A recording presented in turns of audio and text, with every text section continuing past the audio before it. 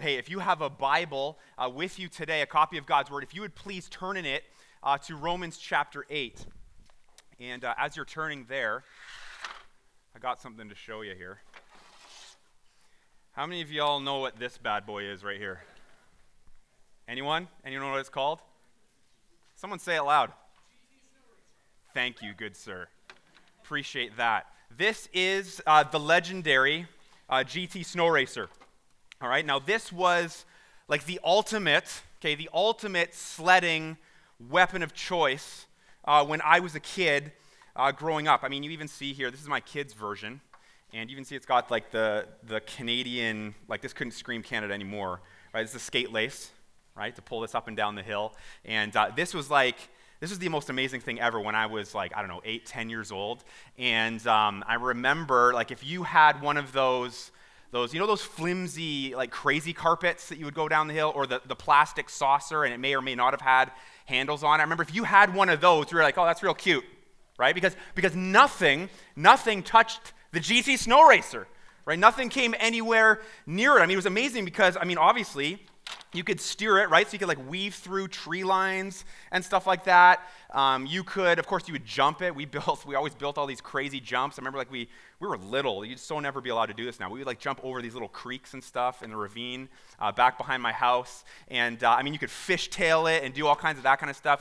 You'd always rip the brakes off, right? This is a good throwback because the brakes have been ripped off completely. Because we're like, who needs brakes? We want it to be more racy than all of that. And I remember at Christmas time, as a little kid, this was like the greatest gift that you could be given, right? It was the greatest gift that you could receive. And John, I'm going to give this to you now, and you can get rid of this for us, because at some point it'll just become flat out distracting, because all the guys are going to want to use it. But I remember that it was like the most amazing thing you could get. And I texted my brother, who again, he's in his 30s like me, just last night, and I said, hey man, what was like the greatest Christmas present that we ever got as kids? And he was like, well, GT Snow Racer, obviously, right? Like it was nothing. Again, nothing came close to that when we were growing up. It was the best thing you could get. Now, I mention all of this because we're back into our gospel series, right? We're back into this. And it's the gospel, of course, in 5 words. And so you'll remember 5 weeks ago or so, we looked at the very first word, which was God. The very first word was God, and that is the idea that the good news of Jesus Christ has to begin with the fact that God is real. God exists, and he created us. He created everything, but he created you and I. He created humanity as like the apple of his eye, as like the cherry on top of all of his creation. He created you and I to be in a relationship with him, a life-giving relationship with him, okay, where he is the object of our affection, where nothing else has captured our heart other than him. Of course, we know, because we looked at it second week, that sin came in and blew all that apart, didn't it? It came in and it wrecked everything, and it made it so that we wanted to be God, right? And we replaced God with all kinds of other idols and all kinds of other things. And that sin separated us from God and got us to the point where there was nothing that we could do to fix the problem, right? A rather severe and large problem. And so week 3, we looked at the word substitution. And God, of course, knew that we were helpless, we were hopeless, we were lost. And so what did he do? He decided, because I love my children, those whom I have created, not because of any goodness in them, our sin has completely gotten rid of all of the goodness in us, but because I love you, I'm going to make a way so that you can know me, so that chasm that exists now between God and humanity can be bridged. We looked at Jesus Christ and how he went to the cross. We just talked about this in communion. But he went to that and he suffered all of God's wrath and God's punishment that was aimed at us. And he took it on himself. He substituted himself. And then in week 4, we looked at the word believe. And the idea being that we need to transfer all of our trust, okay, from ourselves to try and make ourselves acceptable in God's sight to the person and work of Jesus Christ. We need to believe in him, believe that what he did when he died for us was enough to bridge the gap between us and God forever. And so we looked at that. Well, today we're going to be finishing things off. We're going to be landing the plane, if you will, on this series by talking about the word life. The idea being that the moment that we get saved, when we get saved, God gives us life, and he gives us true life, and he gives it to us abundantly. Okay, remember when I was a kid, getting a GT was like the best thing that you could get for Christmas. It was the greatest thing ever. Well, we're going to see today from God's word that as Christ followers, God gives us nothing but his best. Nothing but his best. He doesn't hold back anything from us. He's not a stingy God. He's not just like, well, maybe a little bit for you and a little bit for you. No, he gives us amazing, incredible, wondrous things that we're going to unpack here from this section of Scripture. And really, it's nothing short of astounding when you start to look at it and you start to add it all up and you realize these are not things that God will maybe give us someday. It's things that God has given us the moment that you get saved.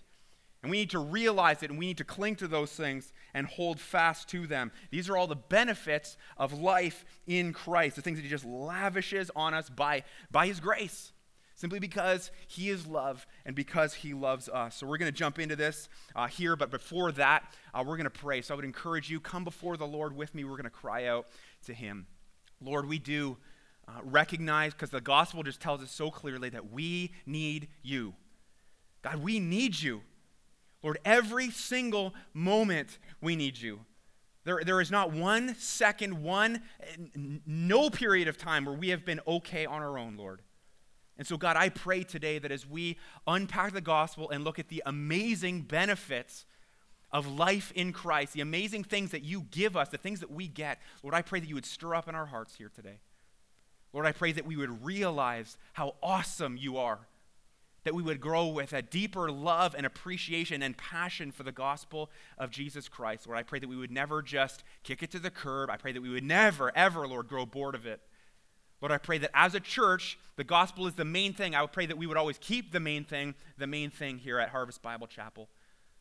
So, Lord, speak to us now, we pray, through your word. Lord, do a work here. Show us your glory, Lord, we pray. In Christ's name, amen. Amen.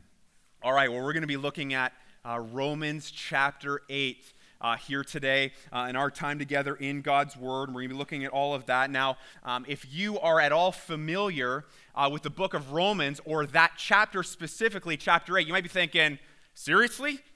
All of chapter 8 in one message? Like, it's pretty thick, right? It is rich stuff here. And we're going to do that. But the reason you might ask a question like that is because I don't know if you know the great Welsh preacher, Dr. Martin Lloyd-Jones. He actually took 82 sermons, to preach through this chapter alone. And we're going to do it in one. I mean, just think about that. 1.5 years worth of sermons just in this one chapter. And so, I mean, that's how rich it is. Very much you could do all of that. Now, many theologians, they consider Romans, the book of Romans, the letter of Romans, to be the most important letter ever written. Ever. Okay? And what they mean by that is they would call it that because it is, again, it lays out the gospel for us in such detail, with such precision, going into the nitty-gritty of exactly who Christ is and what he has done for us. So if you're ever getting bored of the gospel, God forbid that would ever happen to us, but it does as we get our minds away from it. I would encourage you, spend some time in Romans. And your mind will just be blown as you read through that, and you will be humbled as you see the love of God for you and what he has done. So they consider Romans, to be like the most important letter ever, and many of those same theologians would consider chapter 8 to be the pinnacle of Romans. All right, so we are in some important territory today as the church, and we're going to go through this, and I am really looking forward to this with you. It's massively important that we understand this chapter and realize what life in Christ is all about, all of the things that we get. So what we're going to do is we're actually going to look at this chapter kind of from a 30,000-foot level. All right, so a lot of the times what we do is we unpack it in detail and unpack every word and the meaning, and all of that is good. And I think generally speaking, that's what you want to do. But sometimes it's helpful to just kind of take a step back and get a good idea of what's the whole picture here. And so that's what we're going to do. And we're going to look at 7 things today. 7 things that we get from God, things that the Apostle Paul says life in Christ is. All right, so you ready for this? Okay, we're going to really need you to lock in here. Okay, it's time to strap in. We've got a lot of verses to go through. We're going to do a lot of reading, and I would encourage you, open up God's Word. It's so important that we do that. It's not really about what I say. It's not about what I think at all. It matters what God's Word says. You've heard me say that before. So key that you have a Bible in front of you, and we're going to go back and forth. Here we go. Life in Christ means I get nothing but God's best. Okay, what's the first thing? First thing is approval. I get approval, free from judgment. Okay, again, here we go. Verse 1, you ready? Okay, it says, therefore, there is therefore now no condemnation for those who are in Christ Jesus. For the law of the Spirit of life has set you free in Christ Jesus from the law of sin and death. For God has done what the law, weakened by the flesh, could not do, by sending his own Son in the likeness of sinful flesh. And for sin, he condemned sin in the flesh, in order that the righteous requirement of the law might be fulfilled in us, who walk not according to the flesh, but according to the Spirit. All right, a lot there, but what I really want you to focus on here is that word condemnation. Okay, condemnation. It also uses the word condemned. You'll see those two words used in verse 1 and verse 3. And here's what he has to say about it. Okay, basically he's saying that if you are a Christ follower, if you have believed in the name of Jesus Christ, not just a mental knowledge, but you have transferred your trust to him, leaning into what he has done to save you, if you have believed in him, you're a Christ follower, there is now zero condemnation towards you from God in any way whatsoever. Whatsoever. Now, I mean, if we had even the slightest clue of that, right? If we grasp that in even the smallest way, I feel like we would just be constantly walking around like fist pumping, right? Like this is incredible, right? This is amazing. You know, I think that's what we would do. But I think we struggle with this, don't we? We really do, because no condemnation, you realize what that means? You realize how extreme that is? It means that there is now no more judgment coming your way. He's never going to release his full wrath on you. He's never going to pour out his anger on you. He's never going to disapprove of you ever again, ever, ever. Why? Why? Well, it says because we have been set free in Christ. We have set free in him. Because he stepped in, Jesus stepped in, and fulfilled the righteous requirements of the law. And he did that for you. He did that because you couldn't. And now God the Father, when Christ went to the cross, God the Father sees what Jesus did and says, I am satisfied. And when you get saved, he transfers Christ's record to your account. He looks at you as though you did what Jesus did on the cross. Jesus took the condemnation. He took the judgment. He took the wrath and God's anger. He took all of the blame on himself, did it once and for all, done, doesn't need to happen again at all. Why? Because of what verse 2 says, so that you could go free. So that you could go free. And what this is saying here is that once you believe in the Lord Jesus Christ, for your salvation, you will only ever have his approval from here on out. Right? What an awesome reality. What an awesome truth for us. And his approval, do you understand this? His approval is never going to fade. He's never gonna pull that back based on something you do or don't do, because your salvation didn't depend on you. It depended on Christ. He's never going to pull that back. It's never going to slip. Nothing. The only thing that's been condemned is your sin. Okay, but you're not. You're not at all. You only have God's approval. That's it. 100% of it. Not 99, not 78, 100. And you've got that for the rest of eternity. Now, why is it so important that you and I learn to understand that? Why is it so important that you and I grasp that incredible truth? Why? Well, it's because we're all huge approval junkies, aren't we? Huge approval junkies. I mean, how many of us, probably all of us, grew up clamoring for the affections and approval of our fathers? Right? And I mean, teenage girls who don't have that from their dads, what do? They look for approval in boys. Boys do the same thing. They look for it in girls. We crave the admiration of the popular crowd. And before you think that's just a lame junior high thing, that's adults too. Right? How many times we've been like, man, why doesn't that person talk to me at church? Why doesn't that person at work seem to like me? And we try to gain their approval. We try to go after that. Or our spouse.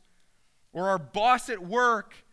We're slaves to, constantly checking our social media feeds like every 5 seconds to see how many likes and mentions and retweets and favorites and comments that we have. Why? Because we crave approval. It just shows how insecure we are when it comes to the issue of approval. Okay, what does the gospel tell us? The gospel tells us that we've got God's approval. We have His. And one of the benefits of life in Christ is that we have that. So listen, commit to reminding yourself that, whenever you crave someone else's approval and you feel that darkness or that heaviness inside of you, that emptiness because I don't have that, or the next time that your emotions try and lead you and make you feel like God doesn't care for you anymore, or any time that you try and gain God's approval through your obedience and through your behavior, and you're jumping up and down like a little kid waving, God, approve of me, understand you already have it. You already have it. It is yours. Remind yourself of that. You are free from judgment. No condemnation. It doesn't mean a little bit sometimes. It means none, ever. Right? An amazing, one of the best things that we get. I don't know about you, but that alone is worth the price of admission today. Right? If that's all we ever got in Christ, I'd be like, that's good. I'm good with that. Right? But we got 6 more. Let's keep going. Okay? Life in Christ means I get nothing but God's best. Nothing but God's best. Second thing, what do we get? Purpose. We get purpose, a radically new approach to all of life, how we view the world and how we go after it. All right, verse 5, follow along. It says, for those who live according to the flesh set their minds on things of the flesh, but those who live according to the Spirit set their minds on things of the Spirit. For to set the mind on the flesh is death, but to set the mind on the Spirit is life and peace. For the mind that is set on the flesh is hostile to God, for it does not submit to God's law. Indeed, it cannot. Those who are in the flesh cannot please God. Okay, so what we see here is that one of the benefits of life in Christ, the life that the Lord lavishes on us, is that our entire approach, our entire purpose in all of life receives a complete makeover. Right? It totally changes. Okay, so it says there, when we lived in the flesh, okay, it's talking primarily there about, pre-Christ or those who were unsaved. When we lived in the flesh, what did we set our minds on? Things of the flesh, right? Of course we were. Of course that's what we would do. So our mindset before we got saved and before Christ regenerated us and gave us a new heart that loves Him, we were just going after the things of self, right? I just want to go after whatever pleases me. I want to make sure that I'm at the center of my universe. Whatever the world values, that's what I value. And that's what I'm going to pursue. My purpose is to accumulate those things and go after all of that. Okay, but once we have the Spirit of God in us, all of that purpose, all of that mindset, all of that approach, it changes as a result. And now we become focused on what the Lord wants. And have you ever seen this happen to somebody at the moment that they get saved, or when the Lord really punches through in their life? It's like the scales fall off their eyes, right? And they're like, oh my goodness, I've been wasting my life. I've been going after something that will never satisfy me, something that will never fill the void that I feel. And you see them make that transition. I was going that way after the flesh. Now I'm going after the Spirit. Not because, well, I guess I better. That's what Christians do, right? No, I want to. My mind is set on the things of the Spirit. It's a completely, radically new approach, and it's amazing when you see that happen in people. And I think it's one of the greatest things about baptisms, right? When you hear somebody's testimony in the tank, what are we doing? We're talking about, what was your life like before Jesus? And you get a little snapshot into just this very thing. I was after the deeds of the flesh. That's what I care about. Then they explain the moment that Christ came in and saved them. And from there, that point on, my life changed. Well, what was your life like after Christ? Well, let me tell you. It was amazing. Now I want to live for Him. And, I'm still a bit of a mess inside for sure. I'm still figuring it out. I'm still learning. I stumble along the way. But my overall goal in life and purpose has completely changed. By the way, you better believe I'm going to take that as an opportunity to have a little plug for our next baptism service. Right? Shameless plug. Don't care. Okay, it's happening March 5th. March 5th, Sunday at Valley View, 6:30 p.m. And hey, here's the other thing. It's actually our 2-year anniversary as a church. Okay, so this is a great thing. It's an amazing thing. Honestly, take out your phone right now. I don't even care. Mark it down in your calendar. You're coming. Invite your friends. Invite your family. We're going to celebrate what the Lord has done. We've already got a few people signed up and ready to go we're talking to. And there are a few of you here in this room. I know you need to just get it done. You need to come get baptized. So come talk to me. All right, shameless plug over.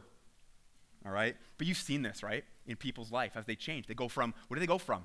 They go from things like lazy, right? And I don't know, I just want to lay around all the time, and I just want to, waste my weekends doing nothing, and I work so hard, and so the weekends, they go from that to I'm focused now, and I'm determined to serve the Lord.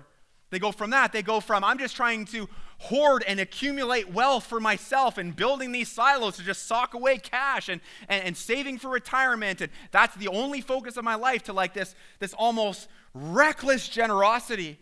And I want to care for people, and I want to see that the Lord uses my ability to make money to bless the kingdom of God. And you see this happen. You see people going from rocky marriages on the brink of divorce and struggling to, husbands radically, selflessly serving their wives as Christ loved the church. You see this happen as our purpose in life changes.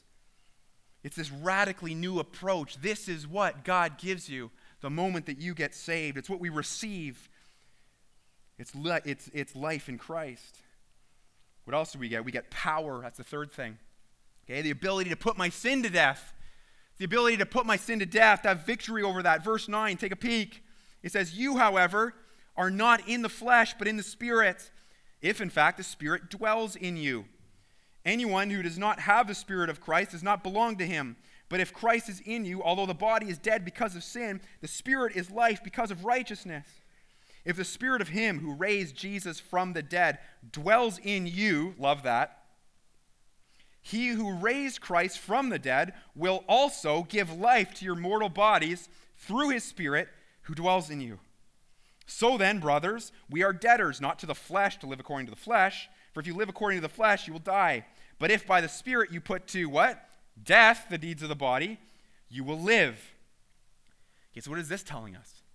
Okay, this is telling us that the same Spirit who raised Jesus from the dead. Okay, you ever stop and think about that? That's some serious power.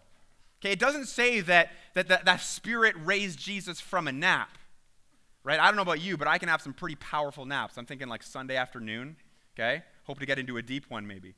Okay, but that's not what this is saying. This is saying he rose him from the dead, right? Like he was in the grave 3 days, buried, gone, done.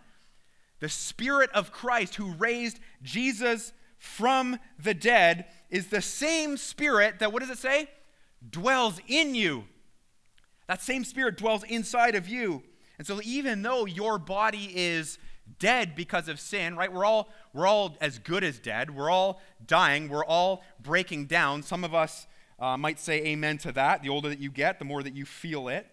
Okay, but this is telling us that you can actually put to death the deeds of the body if you do it by the Spirit. If you do it in the strength that Christ provides. The great word there, power. If you do it in his power.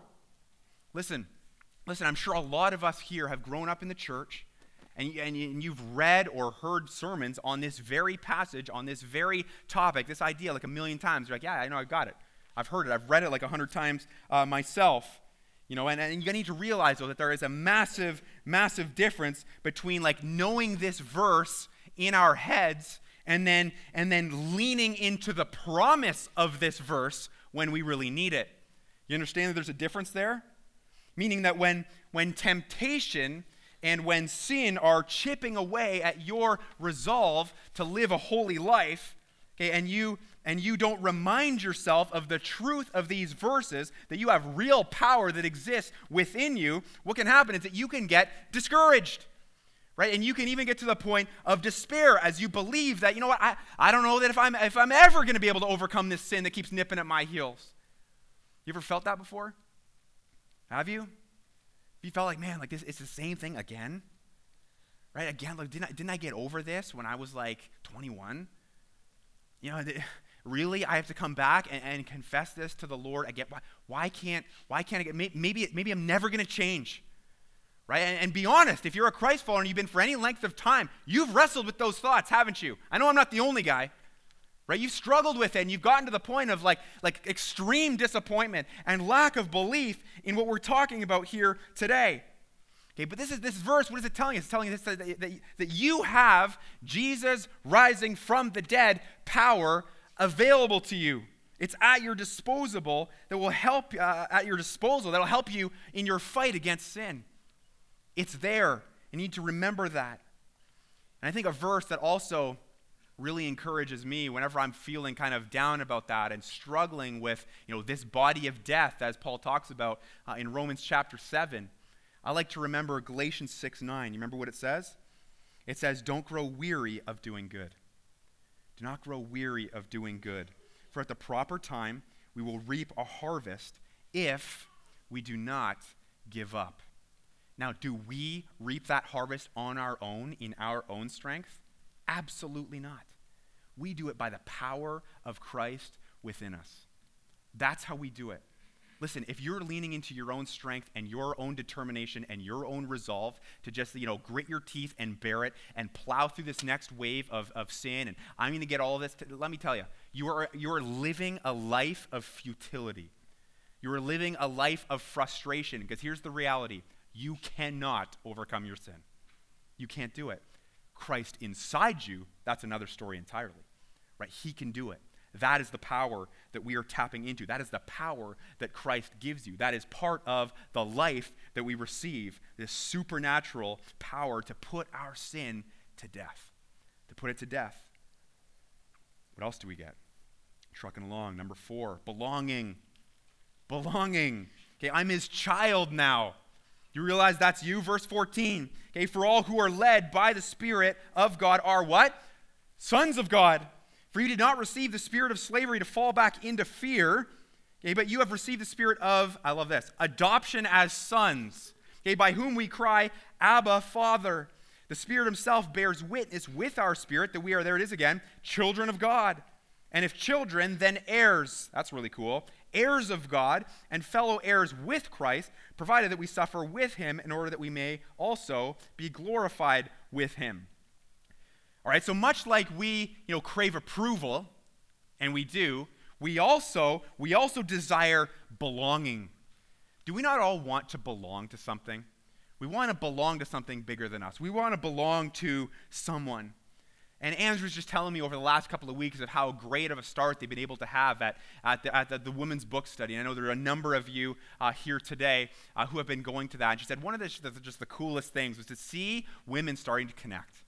Right? And you see these connections being made. And I even heard one story, I don't even know who it was, but like 2 women who found out they lived on the same street. Right? They didn't even know each other before. And you see like there's this sense of relief, there's this sense of joy where like I belong here. And that's one of the most amazing things about the church, is it not? We have the opportunity to belong to something amazing, the best thing ever, and that's the church. And you have the ability to be able to put together incredible relationships and form some of your deepest friendships. All of that can be made here. And it's cool. It's amazing to see just all of that happening as the buzzing around happens kind of before and after the service and all of that. And as we, even something as simple as, hey, turn and get to know somebody, shake someone's hand, that always like drags out longer than I ever think it's going to take. Because you guys are like connecting with each other, and I love it. Right? There's a sense of belonging that's happening here. Okay, and verse 15, okay, what does it do? It pictures our salvation as adoption. I love that. God adopts us as his sons. Okay, so what that means is that he has brought us now into his family when we get saved. That's what he has done. And which means that we have all of the benefits of sonship. Okay, so you remember back in these times, when back in Bible times, it was all about being like the firstborn son, especially, right? Because they had all of the honor, all of the inheritance from the father went to the son. And so that's the picture here that he is saying. He's saying, when you put your faith in Christ, you now receive honor, you receive blessing. You are an heir now, and you get all of that. The privileges, everything that comes along with all of that, that position of honor. And beyond all of that, it says that he gives us the spirit of adoption. The spirit of adoption, meaning that he gives us this sense that we know we're his children. We're not like, well, I kind of hope I am. No, like we know that. We sense that connection there. And the words Abba, Father, it's this picture of intimacy between us and God. He's not this like angry God or this distant God who's, keeps us at arm's length. No, he draws us in. And, you picture a dad who's just like a loving embrace with their son and with his daughter. Right? There's a lack of fear in all of that. There's a safety because we know that we belong to him. That's what you've got. We're his. So do you realize that because you're a follower of Jesus Christ, if you are, in fact, you're his, and you're in, right? You're in, and you can't possibly receive a higher position than the one that God has given you because no such position exists, right? You can't I hope to, ascend the ladder to being more loved by God, or, you tend to have this kind of sense that you're the runt of the litter, but every other Christian is more in than you are, or more approved or appreciated or loved than you are. That's just not the way it works. You've been given the highest seat of honor from the get-go. You haven't done anything yet. You belong. Right? You see, or you're starting to get a picture how God gives you nothing but his best. Nothing but his best. Learn to find joy in that. Let your soul just be ministered to by that. Let that impact you whenever you're feeling down, whenever you're feeling alone, when the temptation for you is to isolate yourself, which we so often do and want. Right? You belong to God. You belong to him. He loves you. It's what you get in Christ. Okay, and the good stuff just keeps coming. I get hope. Right? I get hope. The best is yet to come. Praise the Lord for this. Okay, verse 18. Okay, so for I consider that the sufferings of this present time are, what?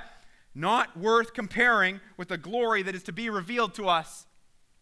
Okay, for creation waits with eager longing for the revealing of the sons of God.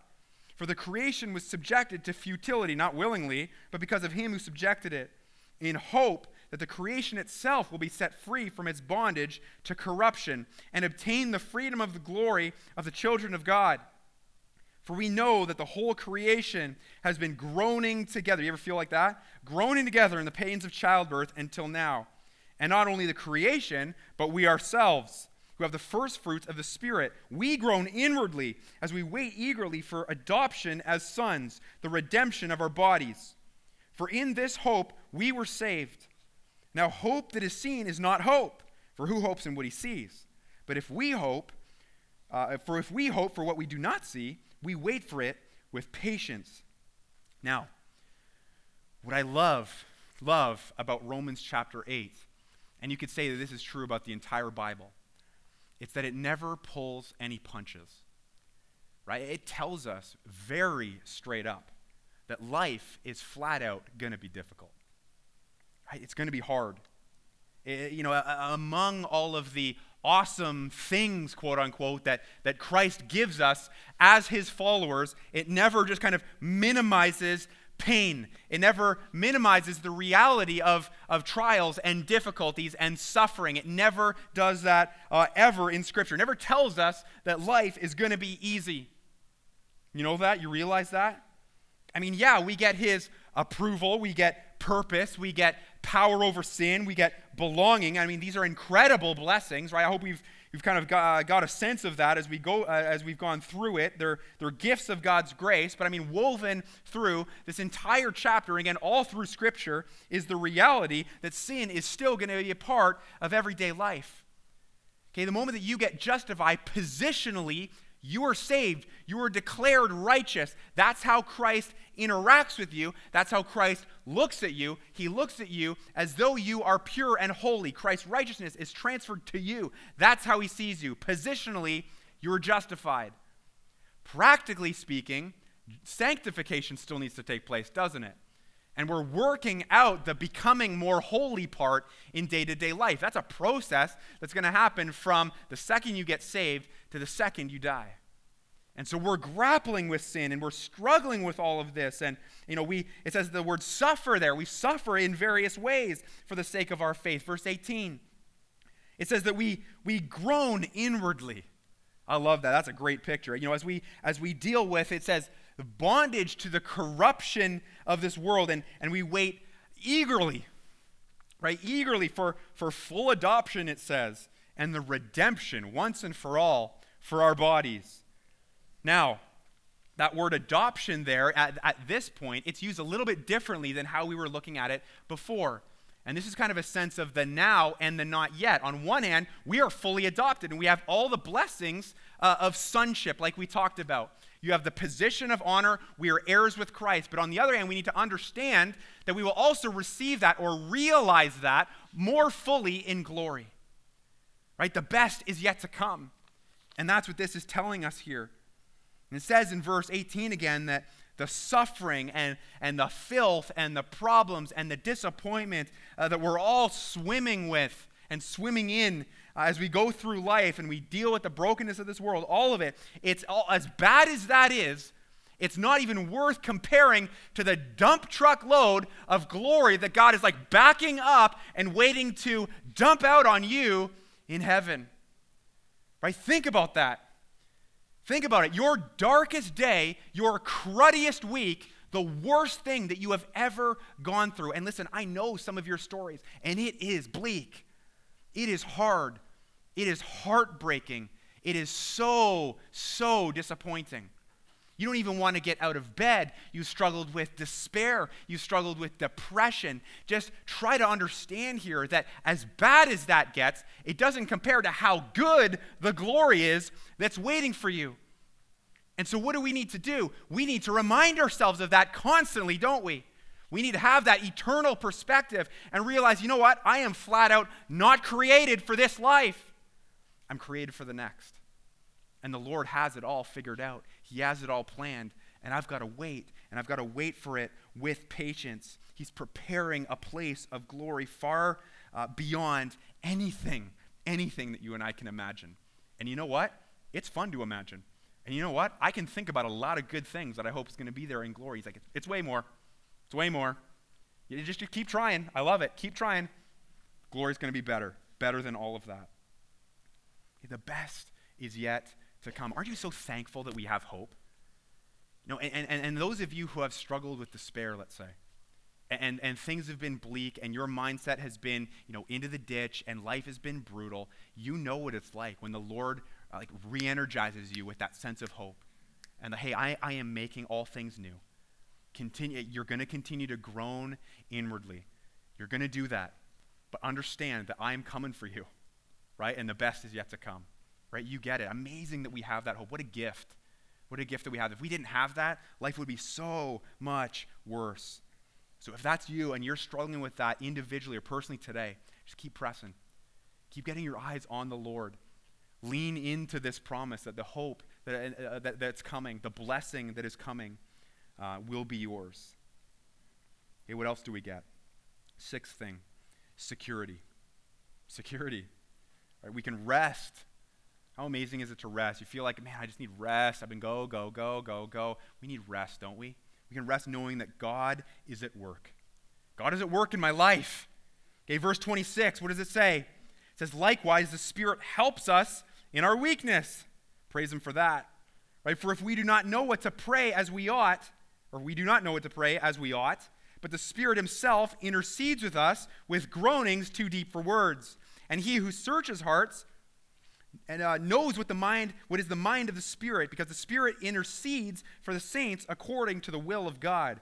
And we know, love that, and we know that for those who love God, all things work together for good, for those who are called according to His purpose.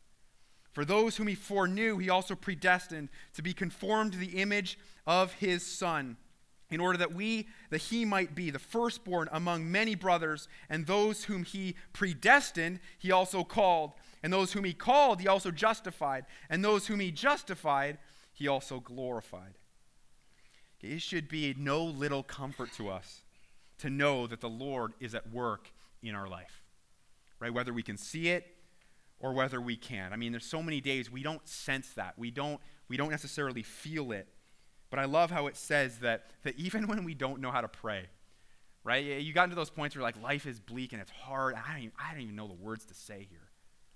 I don't even know, but you're like deep down you sense it and you're like, I need to pray, but I don't even know the words.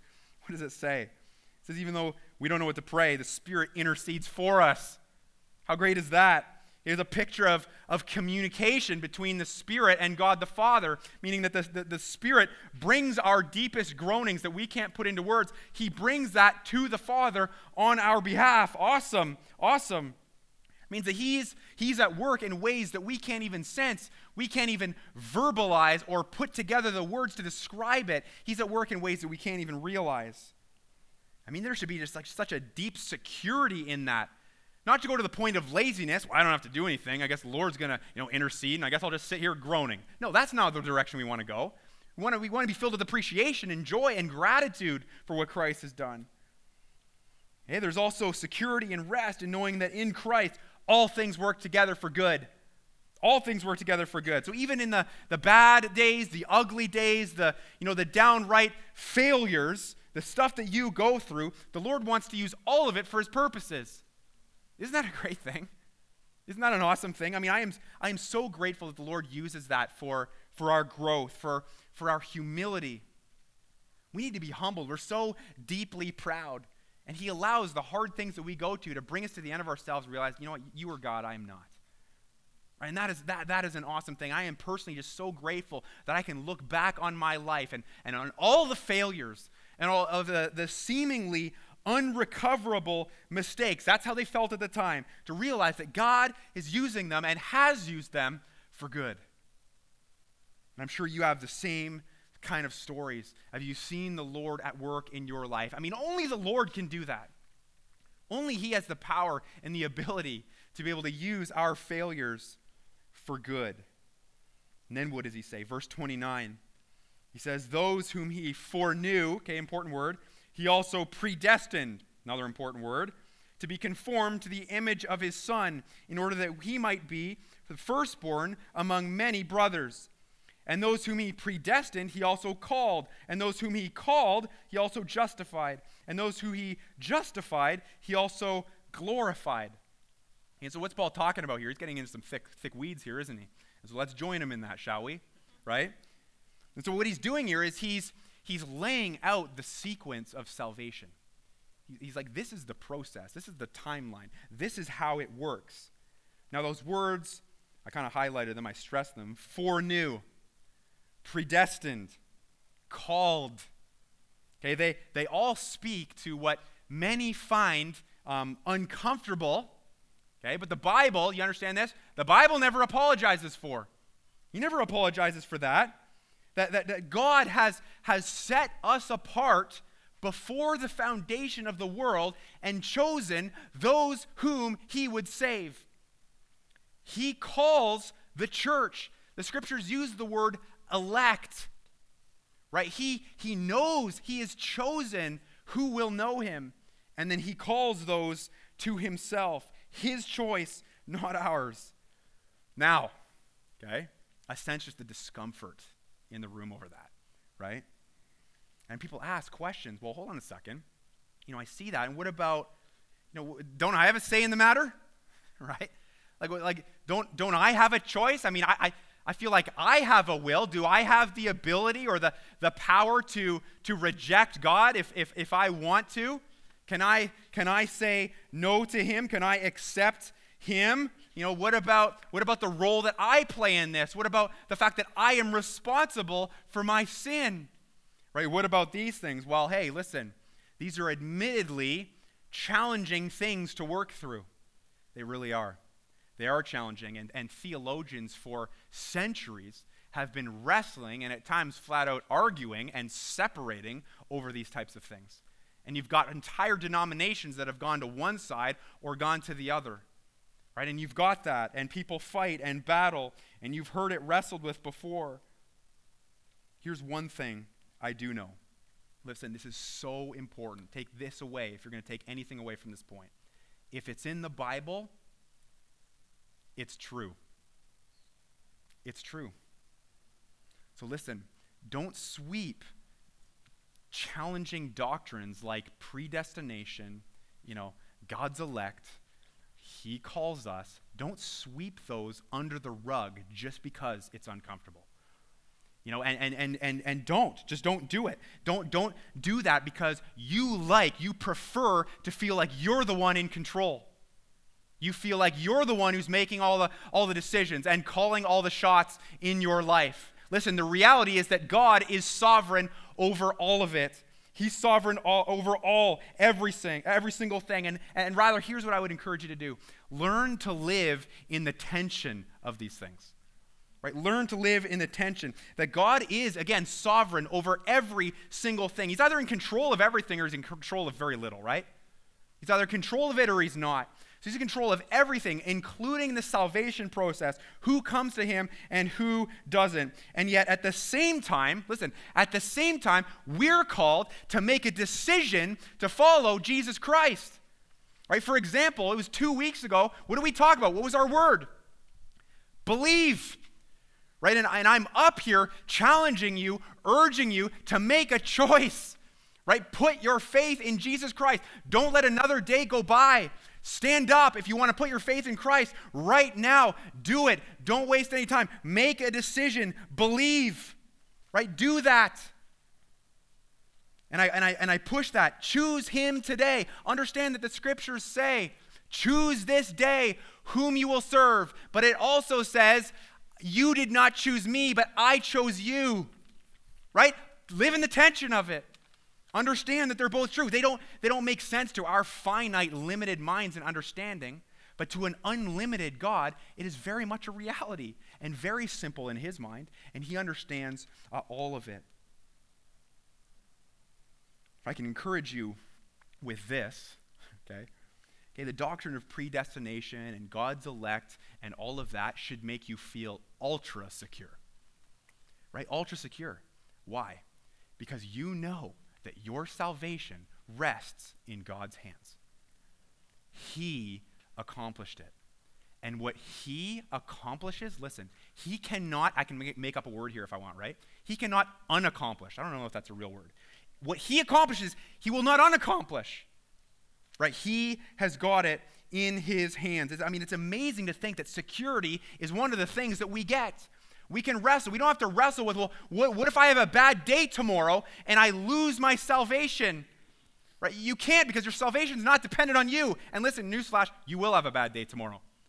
Praise the Lord that he's holding on to you and he's got you in the grip of his hand. Salvation was accomplished by him. Okay, allow that to bring you to a sense of rest. Know that he's working all of this out for you and in you. He's got it in his hands. Right? You can rest knowing that it all rests with him. Okay, last thing. All right, you feel like you're running a marathon? I do. Like we've just been cruising through this, all right? Life in Christ means I get nothing but God's best. I get approval, I get purpose, I get power, I get belonging, I get hope, I get security. Last thing, what do we get? Confidence. Confidence. I am loved, and ultimately, I'm untouchable. I'm untouchable. Okay, listen carefully to this. Verse 31. This is the home stretch, okay? What then shall we say to these things? If God is for us, then who can be against us? Who can be against us? He who did not spare his own son, but gave him up for us, how will he not also with him graciously give us all things? Who can bring any charge against God's elect? It is God who justifies. Who is to condemn? Christ Jesus is the one who died, more than that, who was raised, who is at the right hand of God, who indeed is interceding for us. Who shall separate us from the love of Christ? Shall tribulation, shall distress, or persecution, or famine, or nakedness, or danger, or sword? As it is written, for your sake we are being killed all the day long. We are regarded as sheep to be slaughtered. No, in all these things we are more than conquerors through him who loved us. For I am sure that neither death, nor life, nor angels, nor rulers, nor things present, nor things to come, nor powers, nor height, nor depth, nor anything else in all creation will be able to separate us from the love of God in Christ Jesus our Lord. Right? Some of the greatest words in the entire Bible. Are you starting to see why Romans 8 rules? right? It's the greatest. I mean, doesn't that just fill you with this overwhelming, overflowing sense of confidence? Life in Christ means that, listen, you sitting here today, you're untouchable, right? Nothing's ripping or yanking that salvation out of your hands. Everything that Satan can do to you ultimately can't do anything of any eternal consequence. He can't do anything. He is a toothless lion, as I've heard some say. You're untouchable. It says that you're a conqueror through him. You're not a conqueror because you're awesome. You're a conqueror because Christ is awesome. It says no one can condemn you. There's that word again. No one, nothing can separate us from the love of God. That includes you. You can't separate yourself from the love of God once you truly know him. Trials and tribulations can't. War and famine won't. Angels and rulers can't. Things today, things tomorrow can't. Nothing in all creation, including death itself, can touch your relationship with God. Because he has justified you by his grace. He has declared you clean and holy and righteous through Christ's work on the cross. You are loved by him totally, completely, thoroughly, fully, which means you are untouchable. You're untouchable. You're not going anywhere. Listen, allow yourself to swell with confidence, to swell with joy. It's like, oh yeah, this is who I am. I'm a conqueror now. Nothing's separating me. Allow it, again, that confidence not to be in yourself, this self-esteem nonsense that is, all through culture and seeped its way into the church. That's a joke. It's confidence in the Lord. You will fail yourself every time. Confidence in him. Confidence in him, in the power of God Almighty. That's what it's about. Okay, so you don't have to be ashamed of your past anymore. Some of you are carrying deep regrets. Deep regrets, deep shame, and you're the one continuing to bring it up over and over, and Lord, and Satan is doing that as well, and he wants to remind you of all the things that you have done. All you have to say when you're thinking that is saved, forgiven, conqueror, through Christ, untouchable. That means in your mind, for sure. That means in your heart. Okay, you have no need to doubt your future. You have no need to fear anything ever. Ultimately, God has you in his hands, and everything that life throws at you, you can handle in his strength. I mean, you have got it. You've got it all, man. He gives you nothing but his best. And listen, that's why we go through a series like this. That's why we unpack the gospel. That's why we like to say we keep the main thing. And we come back to this continually every single week here in our sermons. It's because the gospel reminds us of life. It reminds us of the true life that God has given us, the true life that is yours now, not in 10 years, not just when you go to glory with him. It is yours now. And whenever you're tempted, again, to think that you don't have very much and that you've gotten a raw deal, the gospel will remind you and shape your heart and shape your mind and shape your thinking and shape your very motives for life and show you that Christ is awesome and everything is by his grace, and we should just worship and thank him and praise his holy name forever.